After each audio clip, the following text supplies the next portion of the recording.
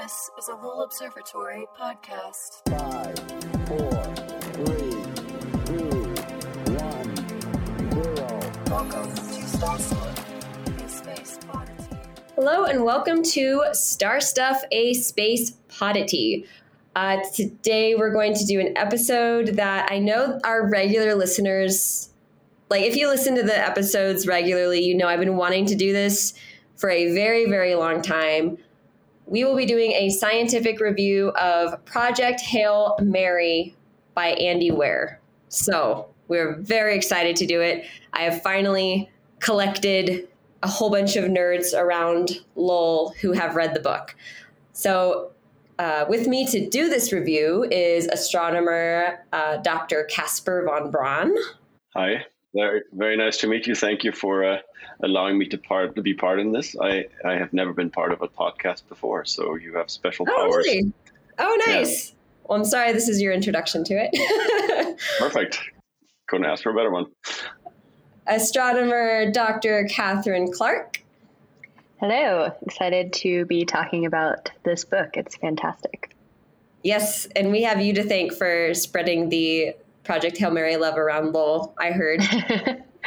Happy to do it.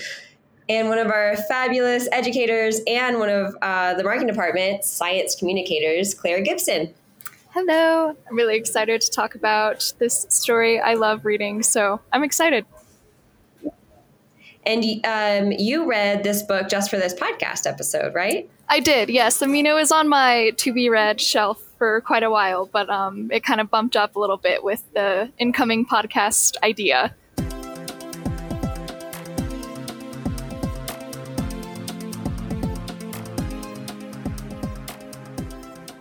Well, I have to ask to start out, what do y'all think of it? What did y'all think of this book? First opinions, impressions. Casper, I'm assuming you just finished it recently.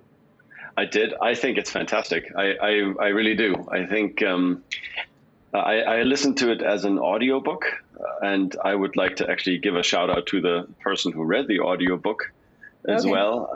Ray Porter, I think was his name, or is his name. And I think it's really well done. The things I liked about it a lot, since we're talking about the scientific part of it, is that Andy Weir touches on a lot of different kinds of sciences and makes them accessible to the normal person. It's very easy to hide behind some science lingo where you just lose everybody and everybody just accepts it. But as the same with you, we all have a basic understanding of a variety of sciences. And I thought it was very impressive how he navigates his way through that and answers even some of the obvious and even complicated questions with relatively simple approaches. And I thought that was terrific. And that's not even starting on the story, which I thought was outstanding as well. Right. Yeah. Catherine, you kind of mentioned the way things are explained or maybe like over-explained in your notes that I stole. Yes. Well, I was going to agree with Casper that I think these scientific concepts are explained extremely well and span a wide variety of topics from physics to astronomy to chemistry to biology. And something I really admired as well was that every problem the protagonist, Ryland Grace, encounters, which is many throughout the book, it's always met with the scientific method. He develops a hypothesis of what could be going wrong. He develops an experiment to test his hypothesis, carries out the experiment, and either has evidence in support of his hypothesis or, needs to try something else. So I thought that was very admirable. He definitely has the brain of a scientist. I first read The Martian by him a few years ago and loved it. And when this book came out, I was really excited because it touches on some even more advanced and interesting topics in astronomy. So I think he's a very talented writer at discussing the scientific method. Nice. So you appreciated the science struggle that you saw. Definitely. Obviously, much higher stakes than, the science we're doing on a daily basis at Lowell. Right. But thank God. Yeah, thank God. Glad I'm not stuck on a different star system. Yeah. Well, that's why it's called Hail Mary, right? I mean, Right. Claire, what do you think? I loved it. I mean, like Catherine, I started with The Martian. That was the first book that I read by him. And then I read Artemis, Yeah. and then this one, which is kind of just like completely different than his other books. It's much more expansive, much more like epic, I guess.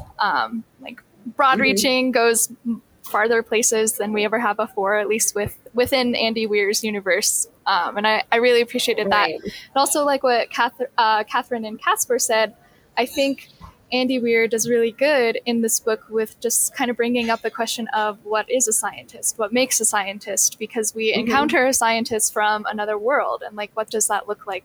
Maybe there's something universal about what scientists are like and how they think, and I thought that was really interesting. Right.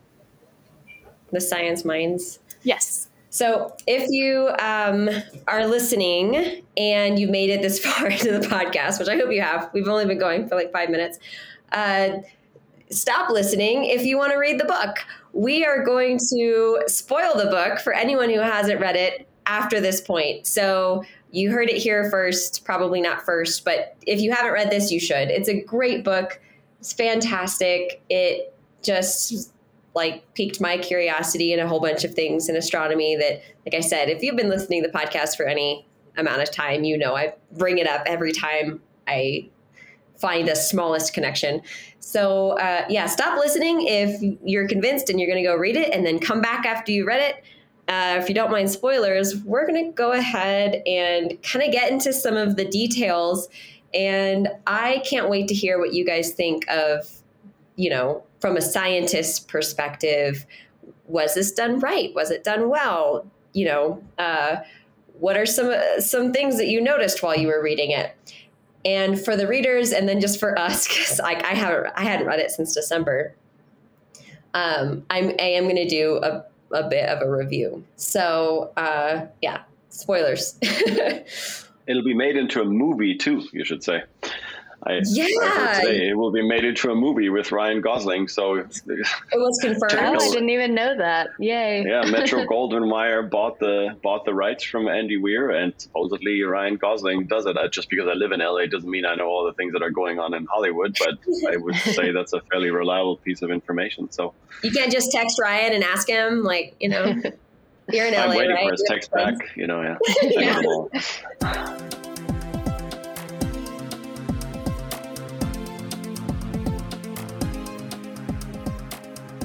So the outline is that Ryland Grace is the sole survivor of a suicide mission to stop an alien organism that feeds on stars. And this organism is called astrophage. Am I saying that right?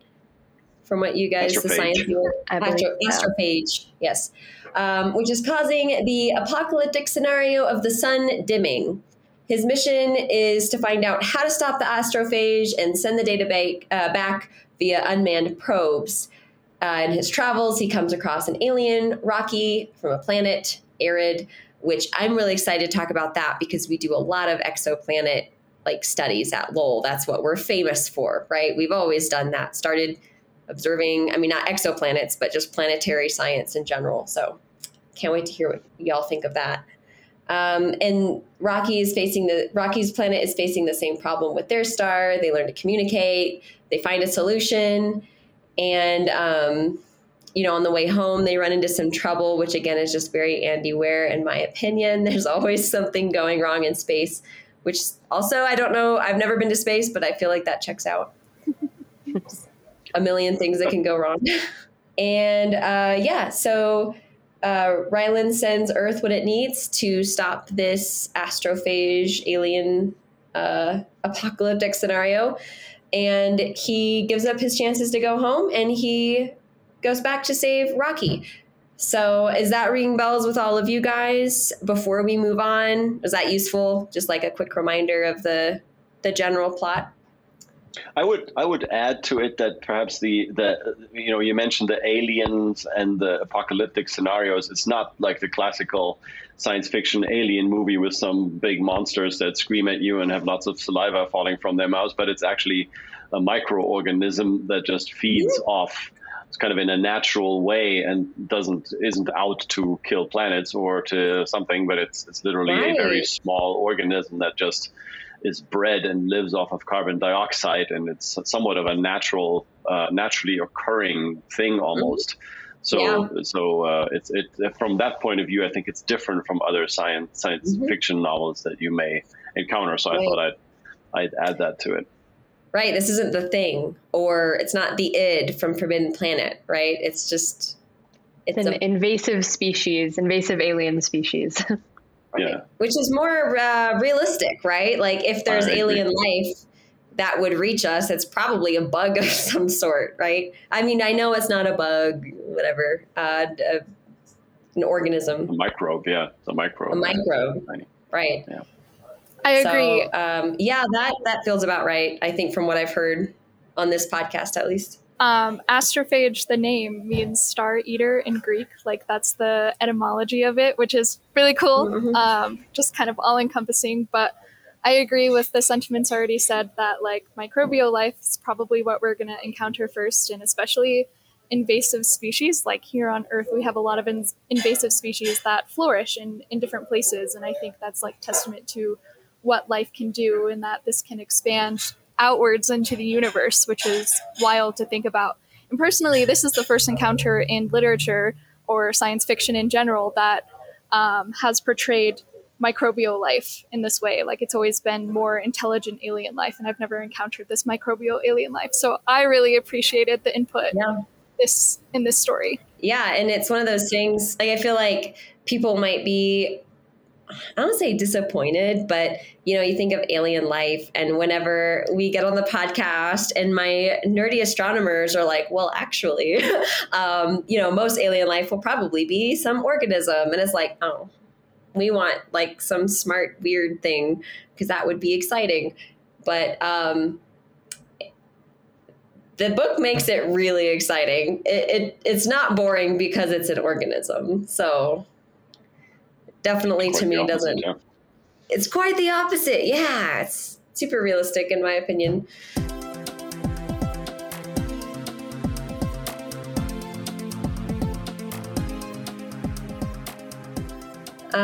So let's start at the beginning, right? As most stories do.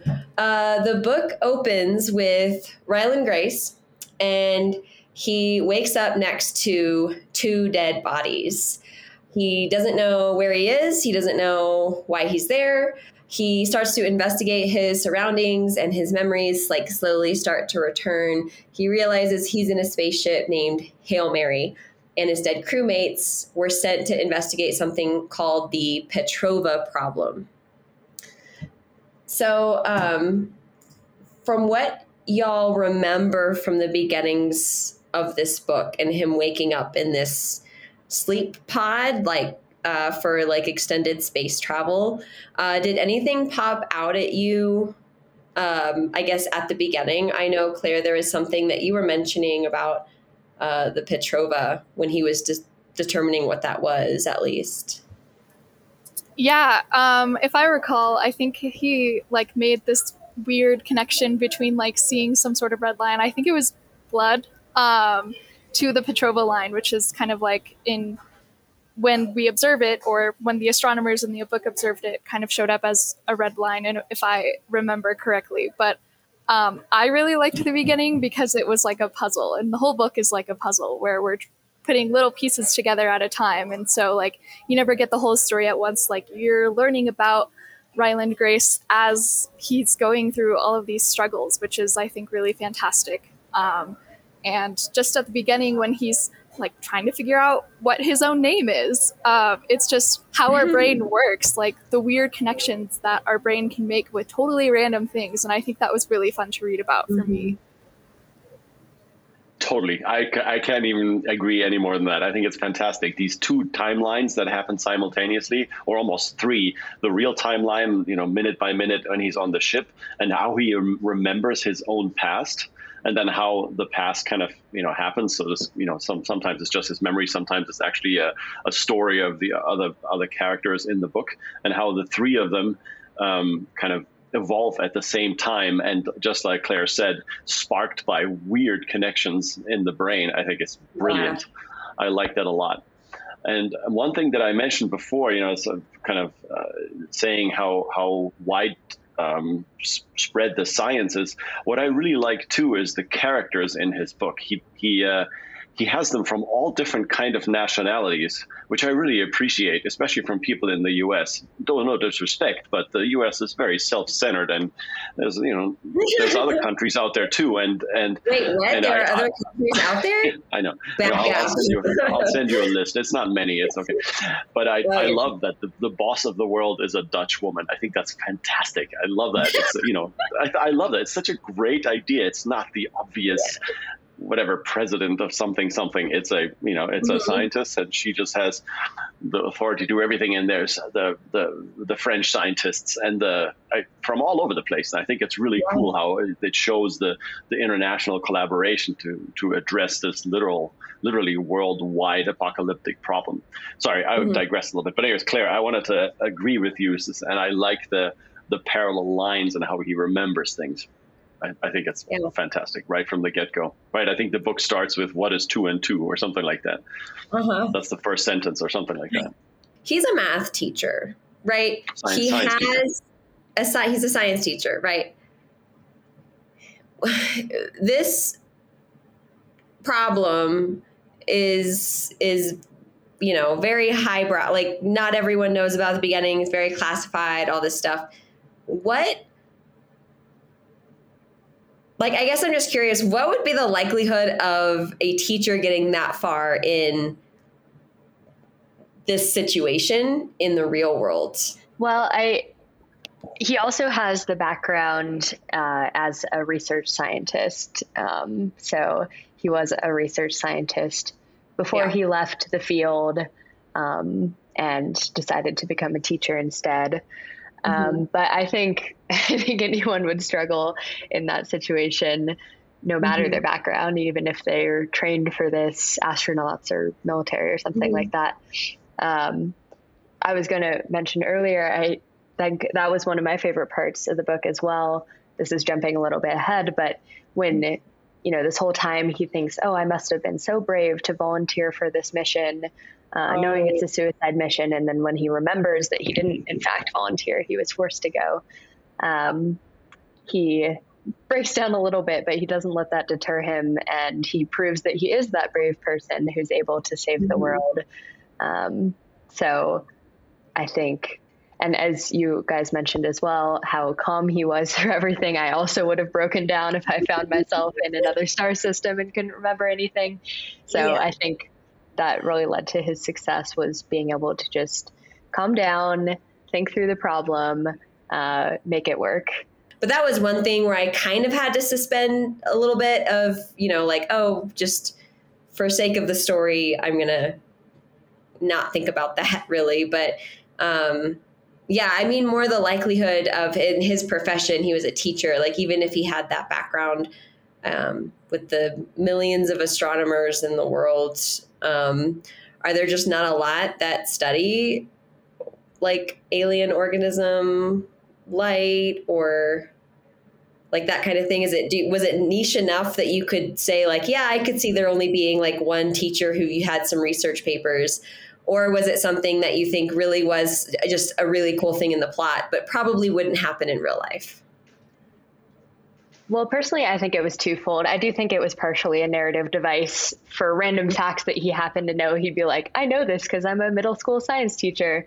But also, the reason they came to him in the first place was because in the story, he had published this paper that said alien life might not need water to exist. And maybe we're wrong for focusing our search on looking for water to try to find life outside of Earth.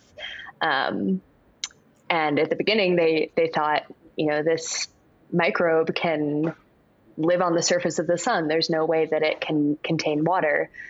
So that's why they searched him out in the first place. So I would say that's a pretty niche field of study.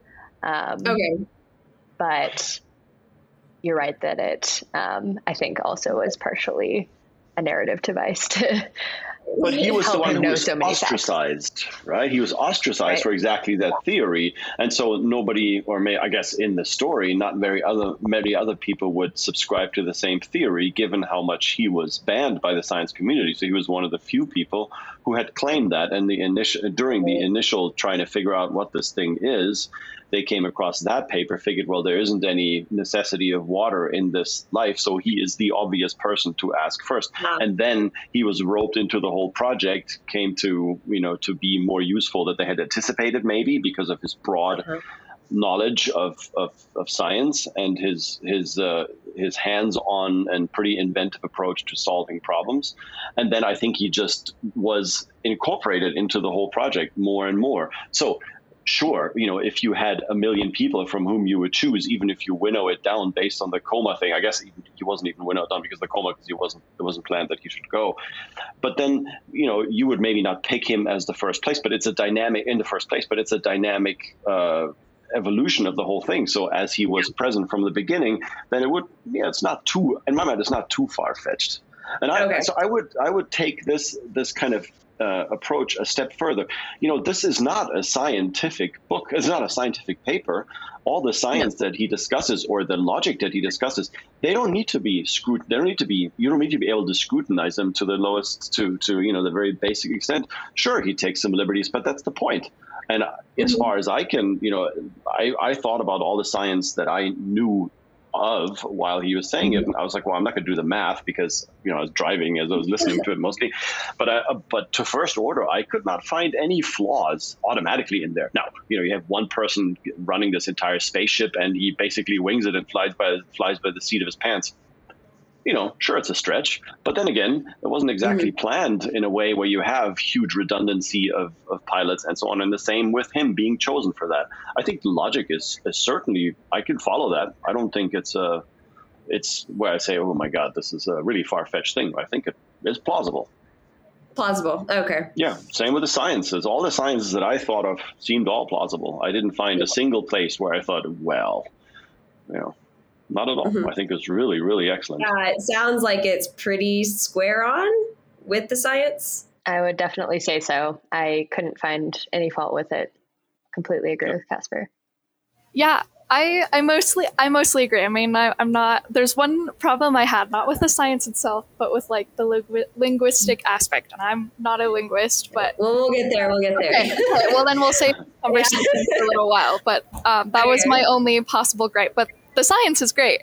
And I did a little bit of research for this book, and I listened to some Andy Weir interviews, and he just says that he mostly Googles his stuff, which is kind of awesome to me. Like, he's very much so the proponent of science is accessible online, and it's there for you to use. And like, he writes these amazing books, and Google is his main resource, which is kind of just really cool to me. So that's insane. I didn't know that. I just assumed he had a scientific background, I guess.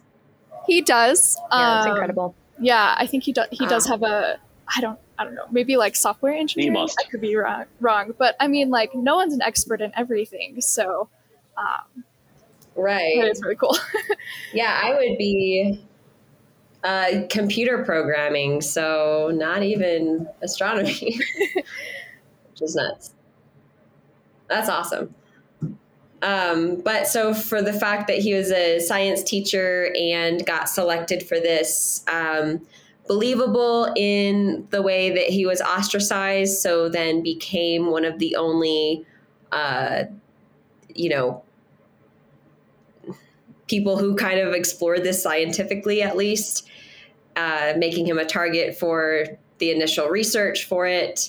How often in astronomy are people ostracized for really weird things? Is that still common? I know that is famously was a common thing, right, for any sort of sciences. But what about in today's world? Are there like really weird things that will throw people off? And I want to give a shout out to Percival Lowell, who got a lot of, he was kind of teased a little bit by some of our peers at the time for looking into life on Mars, but he didn't care.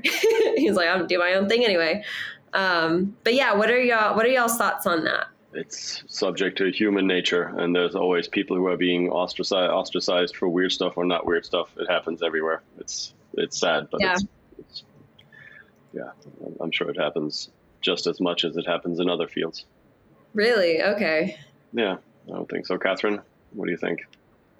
Yeah, I think for the most part, we're able to trust the peer review process. And of course, there are biases in the peer review process, and even biases in who gets to get to the point of publishing their papers in a journal and going through the peer review process. But I do think for the most part, I mean, we have to trust it, right? Because then, how could we trust anything that's published if we don't trust the review process?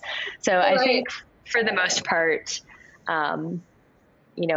papers that get through are worth publishing. Papers that don't get through might need a second look, or maybe just the idea isn't worth investigating at this time. I agree that unfortunately, maybe there are some ideas that should be published and aren't, but I personally trust the peer review process for the most part. Yeah.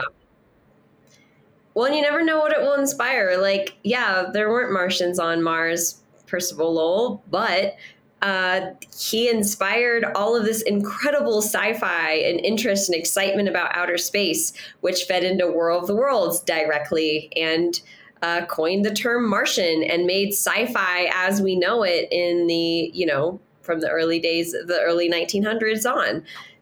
So who knows if he hadn't started looking for life on Mars. I mean, maybe someone else would have, but if he hadn't done it then, where would we be now with our interest in astronomy and space and sci-fi? And or who wouldn't have been inspired by listening to World of the Worlds on the radio and later becoming a scientist? You never know. So, no bad things to study. Go for it. Ask the weird questions. But it definitely worked out for Ryland.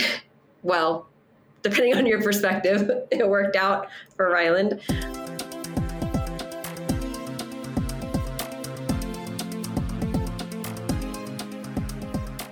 So he observed an astronomical anomaly that later turned out to be a single-celled extraterrestrial life form. And these dots appear to feed on the sun, and their trail forms an arc between the sun and Venus, which is what the scientists refer to as the Petrova line. And that this has potentially apocalyptic implications, since it means that the sun is effectively dying. It's predicted that it will lead to a 10 to 15% decrease in the sun's output, and the mission is to figure out how to stop this. Also, I want to give a shout out. This outline I stole from the internet, but this outline is available online at thebibliophile.com. So sorry, I forgot to credit that. I didn't write this outline. I got it online. So, but yeah, so the sun is effectively dying. So if our sun were to, the 10 to 15% decrease, did that, again, from an astronomy perspective, was that an exciting problem to see how they were going to figure that out? Is that something that has been kind of thought through before? Or, I know y'all literally study stars, so I'll let you go. Tell me. So I think it even took it a step further, right? It was an exponential dimming of the sun that wasn't just going to stop at 10 to 15%. It was started slow, but it was going to exponentially decrease the luminosity and the output basically of the sun, as you mentioned. And that would obviously be catastrophic. From a non-astrophage involved stellar evolution point of view, okay, so not by the book, but in real life, if you will, the output of the stars, or the brightness of the star, will actually increase over time as to a certain extent, but it'll get brighter over the long period of time. So the sun's luminosity is actually going up a little bit slowly. Oh. Certainly you cannot explain global warming with that. That's definitely a no-go. But it slowly increases over time. It does not decrease over time until it gets to the next stage. But I don't think we're here to talk about stellar evolution. So The notion we can, but then we have to rename this podcast. So the notion of a star dimming during the main phase, its main sequence lifetime, the part where it spends most of its life, in this case, the sun's 10 billion years roughly, where it spends 10 billion years of its life. During that time, dimming is not something that you would encounter, without any kind of other phenomenon. Not intrinsically, it could be occulted by something or whatever, but it wouldn't happen from just a stellar evolution point of view. So from that point of view, it's extremely significant. And having that problem as an issue, that would be adequately portrayed in the book. It would be worldwide. It would be apocalyptic. And unless you can address it, it's lights out, literally. Mm-hmm. And there's no way to keep that secret. Like, other people would notice this, right? I don't know how many ice ages you've missed in your life, but I think you'd be pretty obvious. Yeah. There would be other solar astronomers around the world. It's not like, I guess my point is, it's not like the government would be keeping this top secret classified, because there would be people around the world studying and seeing this happen. Yes, I don't think governments can keep things classified anyway, unless it's classified in a certain agency. But there's too many people who talk, or like to hear themselves talk. Maybe that's the way to say it. But I think if you're talking about natural sciences, keeping something secret is very difficult. Mm-hmm. Very difficult. Yeah, I would agree that scientists have a very hard time keeping their mouth shut. So I'm sure that would get out quickly. But yeah, I completely agree. It's a fascinating problem. It reminds you how delicate our life is here on Earth, how much we rely on energy from the sun.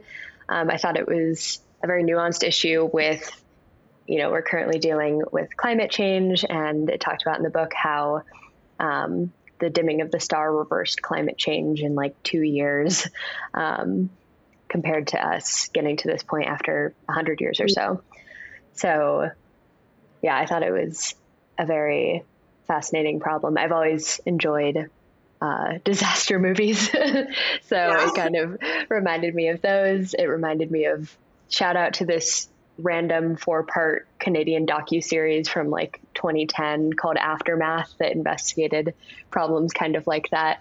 So it was definitely of interest to me, and I'm not a biologist, so learning about these microbes and, it wasn't just an astronomical problem, it was a biological problem.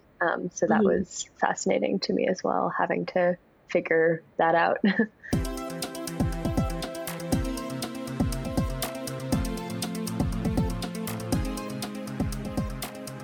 All right. So Ryland eventually recalls his research into these particles. He's a junior high school science teacher who formerly worked in speculative extraterrestrial biology, which is just astrobiology, right? That's a legitimate study. Astrobiology's, there are a bunch of astrobiologists, so that's a believable thing. The speculative, I guess, might quirk some eyebrows. But, I know in a previous podcast, we were talking about the difference between theoretical observation and, I forgot, just regular observation, I guess. And, that was enough for two astronomers to debate for 20 minutes. So adding in the word speculative as an adjective, I'm sure, is probably what caused that the ostracized nature of his work we were talking about earlier. Well, high risk, high reward, right? I mean, there's always that. I think it's a healthy approach in science even from a point of view of a reviewer approving or rejecting proposals, to have a small amount of high risk, high reward science component be present, because if we all do the same thing, then our progress is incremental, and high risk, high reward means that many of those projects don't go anywhere. Sure. But every once in a while you have that one big quantum leap. So speculative extraterrestrial biology, or whatever you just mentioned, I can't remember the words. You got it, yeah. It's probably not something in which you could get your PhD, it would be on your PhD, but it's certainly a field that you could say, well, or maybe a proposal, round where you could say, well, I'm proposing something speculative. So yeah, I'd say.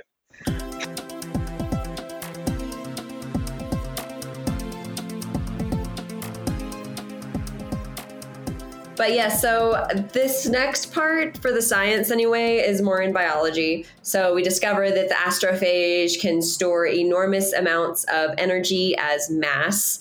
They can then expel that energy as light, the force of which they use as momentum to move around. They get their energy from stars such as the sun. Then, because they need carbon, they go searching for carbon dioxide, which is what Venus is comprised of mostly or largely. And that's where they breed, and then they return to the sun with their offspring. And the data suggests that astrophage have infected many stars and will affect any stars within an 8 light year radius. So that's when I learned that there are stars within 8 light years. Light years, I'm new to that, but that was interesting to me. I didn't know they were that close. That doesn't sound very far away. Yeah, there's some. There are some, you said? Yeah, there's a bunch. Oh, good. I don't know the number. Few tens probably. And they use light as their energy source, which is interesting. Mm-hmm. I guess any thoughts on that? Again, I know you're not astrobiologists, but this is all just so above my head. You could tell me anything and I'd be like, okay, I believe you. Catherine, do you remember? I don't remember this in great detail anymore. I thought there was neutrinos that were involved actually as well. Yes, there was something about neutrinos. And what's a neutrino? Yeah, they called it. What's a neutrino? Yeah. Catherine? That is so mean. I know. A neutrino is a particle that's one of the many different kinds of particles in the universe, and the neutrinos are the special aspect about the neutrinos is that they have very, very little interaction with anything else. That means they pass through everything. They do not get stopped by Earth or people or nothing. I don't know how many neutrinos you have passing through you every second, but it's in the billions. Got it. Probably or more. I don't even know, but it's many, many, many. And so the neutrino mass, how much mass they have is one of the, if they have any at all, because they move at essentially light speed, is one of the particle physics questions in astronomy, if you will. And so isn't that what Kylo Keene studied in the Arctic or wherever he was neutrinos passing through? There are some experiments. Kamiokande is one of them, where they can catch a few of them, and I think the number that are being caught in these big detectors that are underground is not consistent with theoretical predictions, which leads to different flavors in neutrinos. And then I'm on very thin ice because I don't remember this so well anymore. I did this in grad school, but that's a long time ago. It's coming back to me. It's coming back to me now. Okay. If I remember correctly in the book, the astrophage has a super cross section. And so like Casper was saying, neutrinos interact with very few things. They're a bunch passing through us and the Earth at any given time. But for some reason, the astrophage was just able to capture or something along those lines, the neutrinos, even though they were so small. Okay. And you have a note about the him using Celsius versus Kelvin, which I thought was really interesting. And I'm assuming it's to make it easier to understand as the reader, but can you talk about that a little bit when he is doing these measurements? Yeah, so I was taking some notes the second time around of reading the book just to, discussion points. And pretty much the only nitpicky thing I could get at for where the science might be different from what an astronomer would write was mainly units. For instance, we were talking about light years. So he mainly uses light years throughout the book, whereas astronomers mainly use a unit called a parsec. Instead to measure distance, and also he mainly uses Celsius for instance, he's talking about the temperature of Venus and says that in Celsius, whereas most astronomers talk about planet and star temperatures in Kelvin. But again, that's extremely nitpicky. I did find it interesting. Talking about that, he talked about where he was like, depending on what it was, because he was trying to determine if he was American or British. Right. Right. I was going to say it's interesting because he does use metric units when a scientist would use metric units. But for temperature and distances, large distances, I did notice that it was a little bit off, but that's really my only critique of the science in the book at all. Well, and given that we're astronomers, we're terrible with units anyways. I think the inconsistencies in the field in astronomy and units are disastrous. You know, the fact that we use a CGS unit, so the centimeter gram second units, as opposed to the meter kilogram second units is, it is what it is, but it is debatable. Let's put it this way. So I think with units, we've got our own issues. That is very true. So, for instance, the surface brightness, which essentially the brightness of the surface of a star, is measured in magnitudes per square arc seconds, which is really not intuitive. Magnitude to square arc? No, magnitudes per square arc seconds. Magnitudes. Which is not a function of distance, mind you. Very strange. It's conserved with different distances. Per I know those words. I can't understand them together. Magnitude per square arc seconds. Okay. Weird. Yeah. That won't be the first term that I've heard in astronomy where I'm like, what?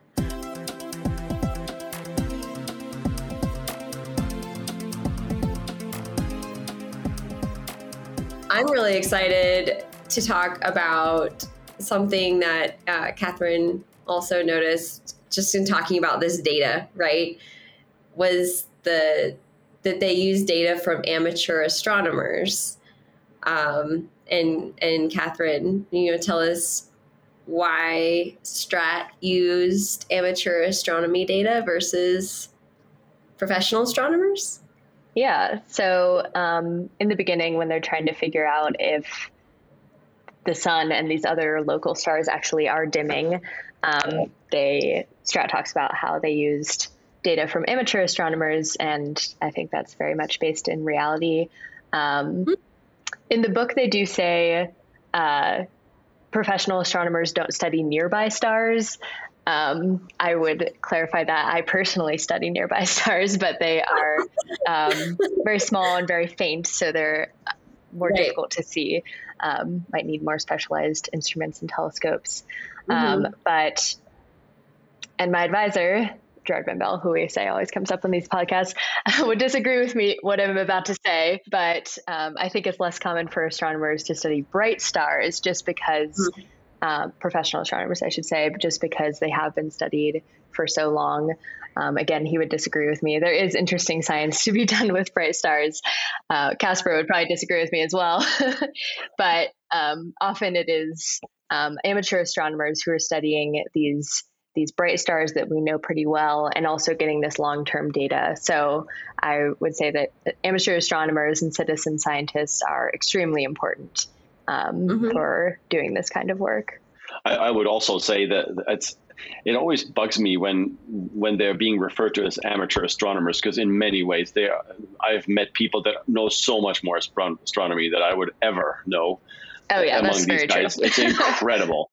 And the value of these observations are it's just, they can hardly be overstated. I mean, it's exactly like Catherine said, they have large fields of view, they do repeated data, they do comet searching or something. I mean, the value to the field of astronomy that amateurs, and I don't mean that in a derogatory way, but I hold them in the highest regard, that they contribute is just enormous. So I'd be foolish in Strat's position, said Dutch leader of the world, to not use all the data she has at her disposal, and the quantity of data that come from amateurs would be very significant. Now, you can't compare that to space missions, but in terms of quantity ground-based would be very significant because of all the telescopes that are out there.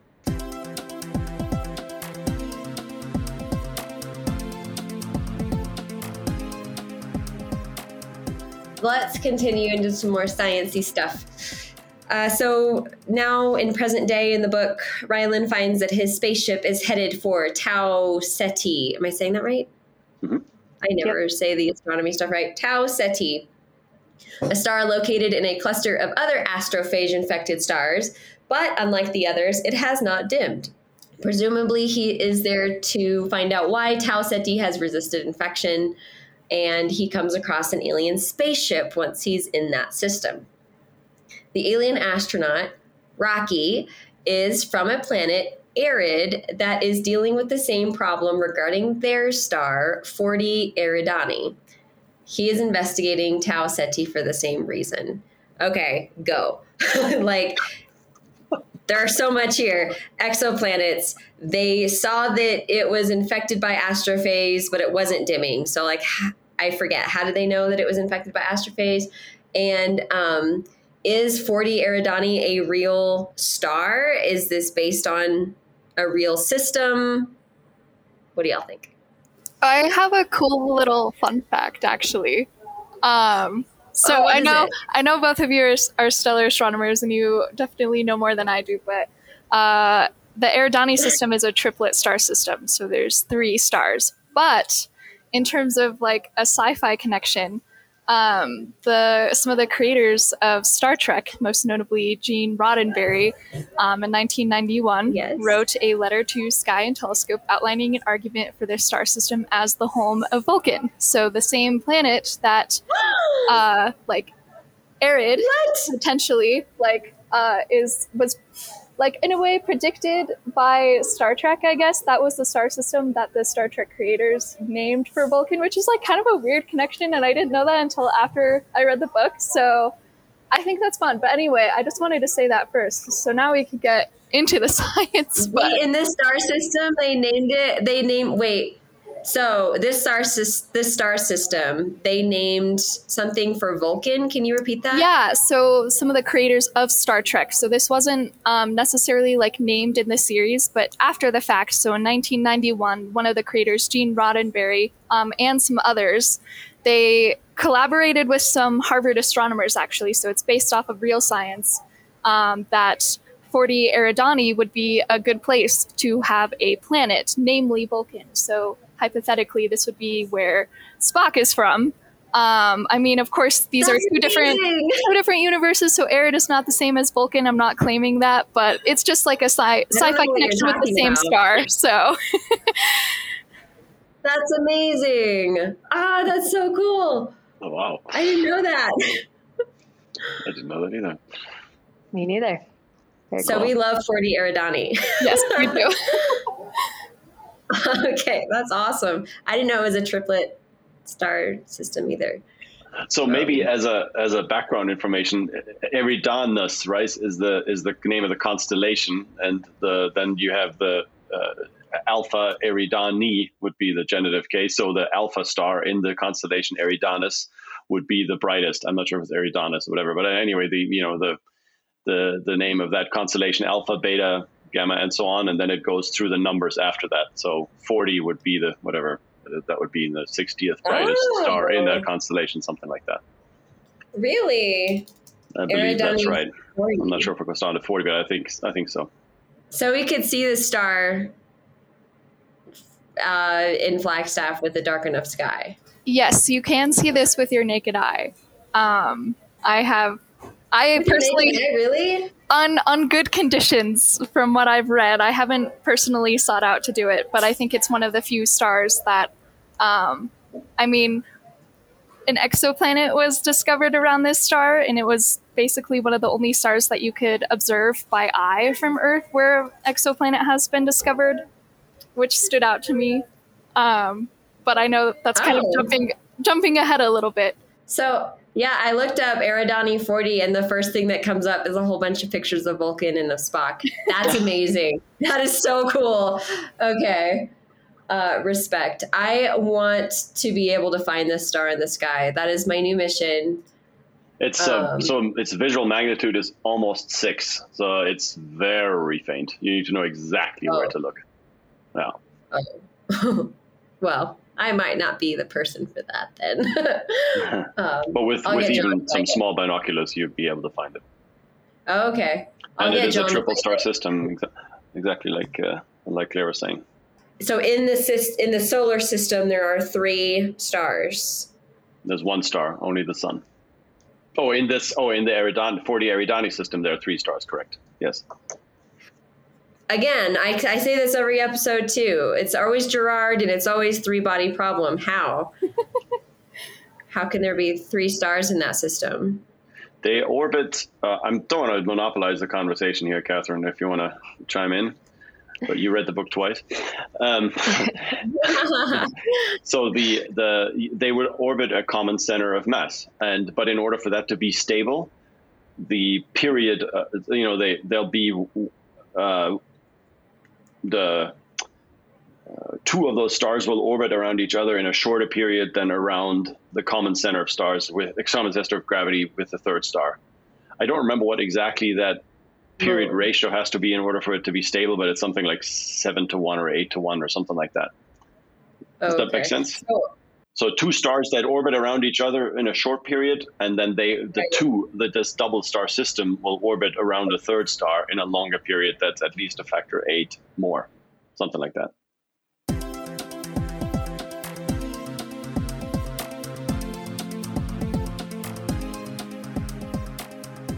Let's talk about Rocky really quickly. Iridians see, quote unquote, using passive sonar instead of light, and their language consists of chords.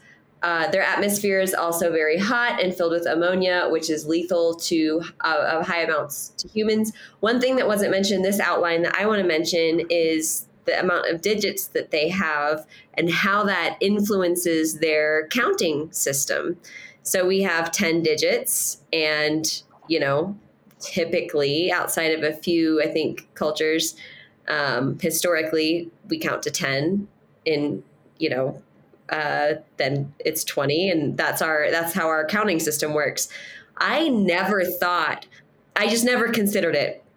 I didn't realize until I read this book and until we met Rocky that the reason that we count that, our system is by 10 is because that's how many fingers we evolved to have on our hands. That's cool. Yep. What else did you guys notice about Rocky, I guess, that you liked? I should say that since I listened to the audiobook, I don't know if you listened to the audiobook too, the chords in which he speaks are actually played in the audiobook initially. So the very, very early parts of Rocky's conversation are just chords, and Ryland tries to figure out what is he saying here. And as he finds out how to interpret the Eridani speech, Rocky's voice is always played through some sort of vocoder where the chords are there as well. So it's the same Ray Porter's voice, but it's like through a keyboard almost. And I don't know if you remember this, but as Rocky is very happy and excited, his voice goes up in pitch. And when he's sad, his voice goes down in pitch. And it's done in the audiobook. So you actually hear almost the emotion in the voice based on the pitch of the chords underneath the spoken word in the audiobook. So it was done really well, I thought. That's super cool. Their whole way of trying to figure out how to communicate was fascinating. Yeah. Catherine, what were your thoughts? Yeah, I thought it was fascinating the way that he learned how to communicate with Rocky and, use the Fourier transform to discern which chords, which notes were being played, what chords they were. And they figured it out, figured out how to communicate. Mm-hmm. I think that'll be the most difficult task if we ever encounter intelligent life, is figuring out how to communicate. So I thought it was really interesting. Claire, what did you think? I think it's interesting. I mean, I'm always curious to learn about how other people think we'll communicate with other life in the universe. And I know I mentioned earlier that I thought this part was maybe perhaps a little bit implausible. Mostly, I think mostly it's fine. I just think the amount of time between Rocky and Grace meeting versus them being able to have basically a full conversation was incredibly short to me. For us, Yeah. humans, learning another language takes years usually. And that's just with us already having like a basic understanding of human grammar and things like that. And so when we take all of those away, I think I don't know, I just thought it was a little bit quick, but it's a book. I can't get too mad about it. So Yeah, I agree. I know that if you're like immersed in a language, it's easier to pick up on stuff. So maybe he was kind of factoring that in and the stress of it. But yeah, I would think that, you know, in the exposition, maybe it would have been mentioned that he spoke a lot of languages to hint that he was good at picking it up. But I don't think he spoke any other languages aside from English. So He also had his little database, of sounds that he said, he stopped using that pretty quickly, but he did have kind of a helper along the way to remind him of what chords mean what word. It's a little translator. Yeah. Well, he was certainly immersed. I mean, if the only other person in the universe that you can speak to speaks another language, I'd call that immersed. And, again, in the book, it says, well, whatever, 2 weeks passed or 4 weeks passed or something like that. And it just said in one sentence, but you kind of, you obviously can't have that be in the book, like the entire evolution, because the book would take, I don't know, 50 hours with mostly dull language learning in the middle. So, that wouldn't really work either. But I thought it was great when Rocky first started coming out with, with being cynical or something like that. He said, "Oh, great, you're being an idiot, and now you want to travel or whatever, direct a spaceship into an atmosphere. Great idea," or something like that. When they were all beat up, and that was really good. When all of a sudden he figured out, oh, this is how you're, Earth humor and stuff like that. Or when they had the taboo of saying this is Earth culture or arid culture, and it's like, all right, well, we'll just accept it as it is. It's kind of a nice watching them sleep, right? Yeah, very, very, interspecies appreciation for each other's cultures. I thought that was very well conceived, and another, oh, cool, I never thought about that kind of, effect. He was lucky Rocky was such a respectful alien. I guess if you're trying to save your entire species, you're going to make it work with this other species. But we love Rocky. Everybody loves Rocky. He's amazing. Or the Darwinistic approach too, right? Well, he needs to be watched to sleep because they're so defenseless. And so it evolved, even though there's no threat in some spaceship, obviously, but the Darwinian or Darwinistic, whatever, evolution of that whole species, that they need to be protected when they sleep because they're entirely defenseless. And so he cannot sleep until somebody else watches. I think that's really cool. It's like these little underlying, oh, by the way, this is how we evolve, and now I'm just applying it to another species entirely. That's brilliant. I love those little nuggets, and they were everywhere. It's just terrific. They were. I love that too. I love that connection to how it became like a social construct and a safety net. As adorable, but I thought Rocky was adorable. I am excited if they do a movie to see how they build Rocky. Yeah, you're the language specialist, right? I mean, you can probably appreciate that even more. Yeah, I love it. I just, that whole chapter is probably my favorite chapter, actually, in the whole book, when he and Rocky were like figuring each other out.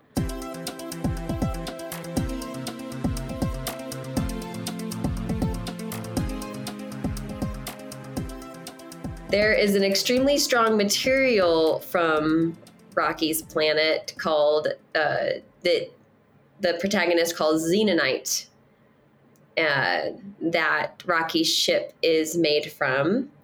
So that was an interesting plot device, I think, and technically, scientifically possible. I don't know. Sounds right.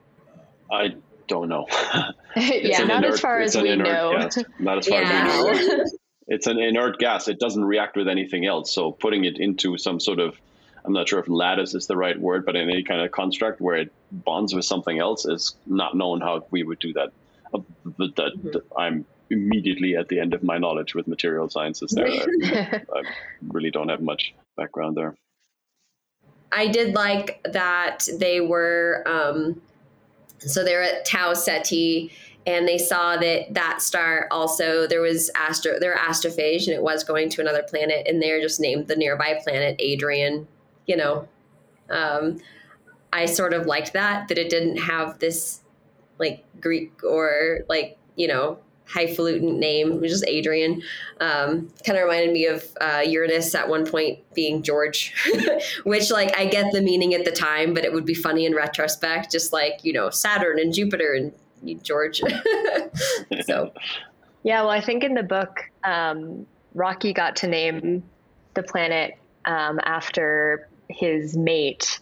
And so I think it's implied that Ryland is naming the planet because he used to come up with a proper noun in English. I think that at least I understood it as, you know, he named the planet after someone that he cared about deeply as well. So we never know who Adrian is, but that was my assumption. Mm-hmm. I believe that's right. Yeah. Mm-hmm. So there's some risky stuff, and they're doing their best around this sun to get these astrophage and sample them and do some more scientific processes to figure out why it's not making this sun dim, which will, you know, we sort of already talked about that at the beginning, so I'm going to skip over that. But there's a predator called Taumoeba.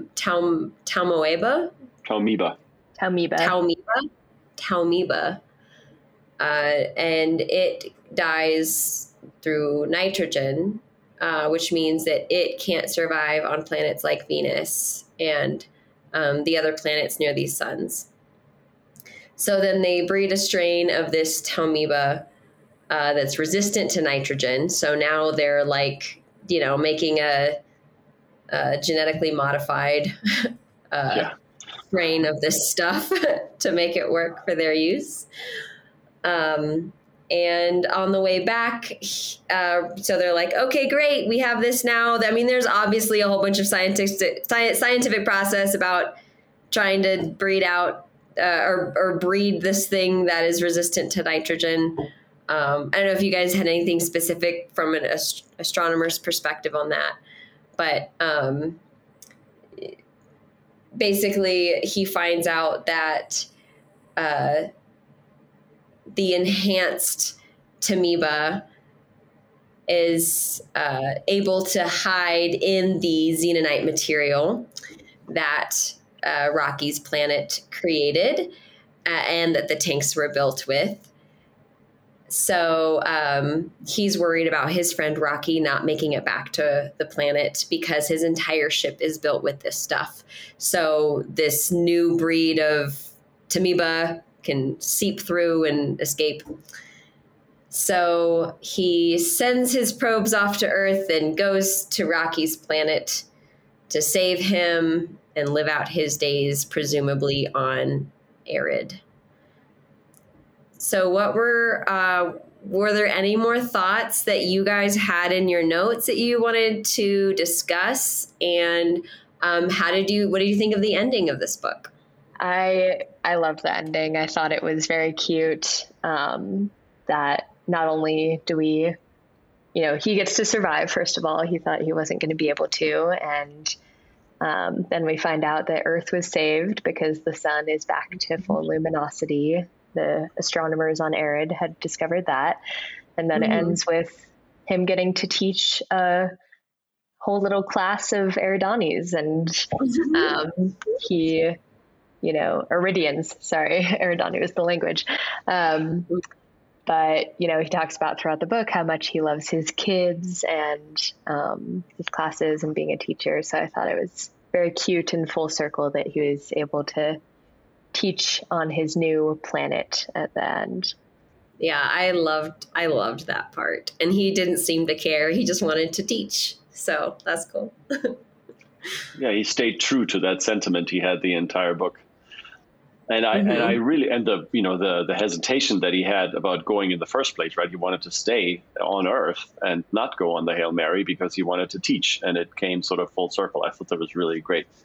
Oh, yeah. There were another couple of nuggets in there as well, right? That you just briefly mentioned, right? The Talmiba are the natural predator of the astrophage, so they eat the astrophage, just as you pointed out, and then he basically, in order to be able to export the Talmiba to the other star systems and make it work so that they will eat the astrophage there, he had to genetically breed an extremely resistant kind of Talmiba, which again is, a Darwinism, applied Darwinism. I'm not sure if you can even use those two words together, but ultimately he applied Darwinism directly and learned in the process that evolution, which is what he was trying to do there, doesn't work according to the prescription that you give it, but does its own thing. Again, one of those things that I wish people were more aware of. I don't think people have any idea about how we came to be and why, the complexities on this planet are the way they are. It's because of these things, and he put it into a nugget, and he does it in 4 weeks or whatever it is. So, a bit ambitious, I get it, but that's okay. It doesn't matter. He drives that concept home. I think it's really brilliant. It really is. Yeah. And so just to have another nugget there was another one that I was thinking of, and it'll come back to me in just a second. But this one I really liked a lot. That again, he puts a nice little wow effect in there. Mm-hmm. And I'd forgotten that's why he didn't really want to leave, because he wanted to teach and he didn't want to sign up to do that. Oh, that's great. That's awesome. Claire, what did you think? I liked the ending. I admit it was a bit unexpected to me. I thought he was going to go back to Earth, so I was surprised when, all of a sudden, we ended up on Arid, which, I'm not mad about it, of course. It was just unexpected to me, but I also really like how Grace's character did come full circle with his teaching. For me, I think the fact that he was a middle school science teacher was kind of like the cornerstone for me throughout my whole book. Whenever I interacted more with Ryland Grace's character, it made me think of my own interactions with my own middle school science teachers and how formative that was for me and how much I learned from them and how much when I was in their classroom, I was amazed about how much they knew about so many different things. And I don't know, to me, it was just it was fun to remember being a kid and learning about science from the reminder of a teacher's standpoint. And how creative you have to get in education. Very creative, yeah. That's awesome. I just remembered the other nugget, and that's when he, there was always this problem that he was going to run out of food on the way back to Earth, right? He had oxygen, he had enough water and all that stuff, but he didn't have enough food, so he would die, and he knew that he would potentially die when he went back to Rocky to save him, and then Rocky made him eat the Talmiba, which initially he thought that's a crazy idea, but then he ate some, and I guess it sustained him for a while. But then at the very end, just before the book ends, he says, "Oh yeah, and now I'm going to eat another burger that's made with the recreation of my own muscle tissue." And I think that's brilliant, right? He basically forgot about that. meat from himself that he then eats. I think that's fantastic. Who has an idea like that? I thought it was just absolutely great. I don't know how that's possible, but why not, right? It's meat. An island burger. And stuff like that. And yeah, I think he called it a me burger. A me burger, yeah. That's right. So I thought that was great. And all these little things in there that you really have to pay attention or else you miss them. And I think the book is so terrific because there's so many little things in there of that kind of quality, he applies Darwinism. He duplicates himself so he has a food source. That's just too cool. It really is. I forgot about the me burgers. That's right. Ew.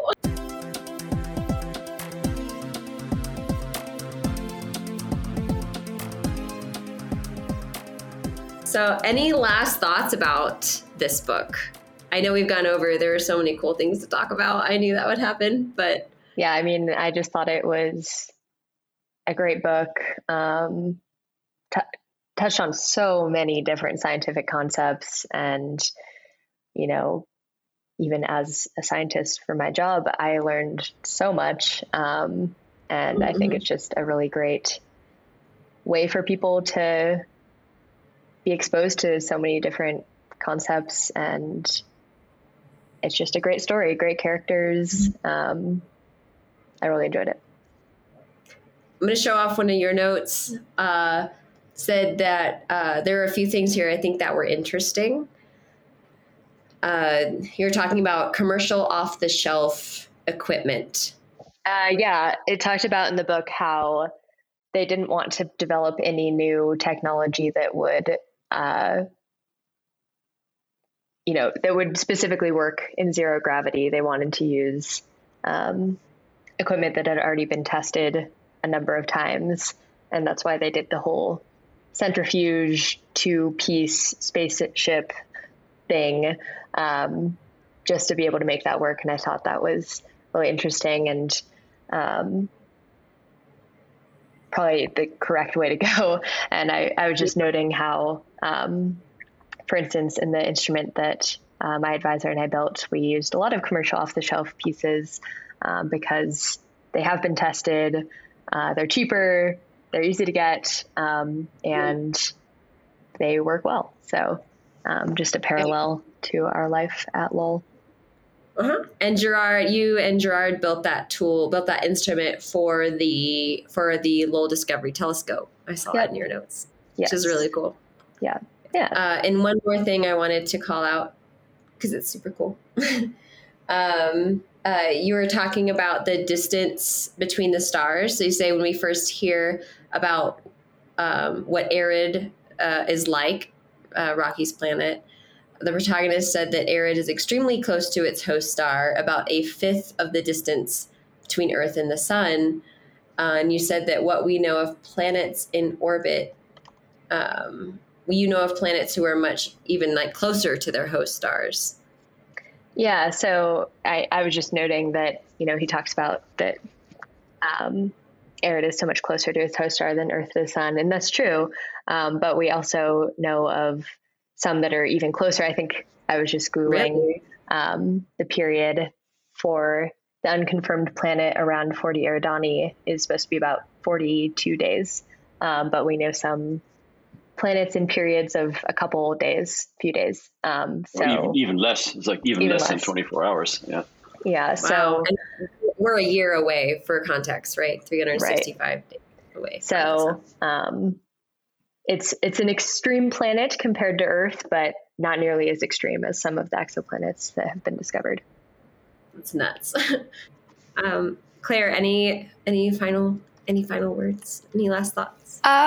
No, I just think science fiction is so much fun to read. This was a great one. I think there's something for everyone in Project Hail Mary. I mean, science is all around us. So Andy Weir does great with bringing that science from our life into another universe, which is really cool. So I enjoyed it.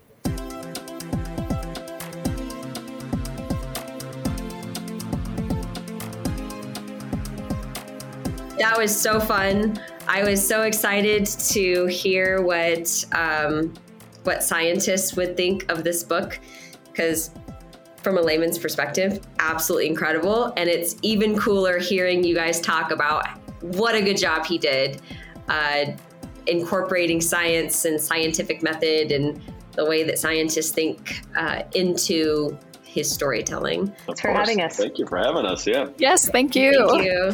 Super fun episode. Thank you, Thanks, Cody. guys. Thank you, Cody. Thank you. This podcast was made possible by our members and donors.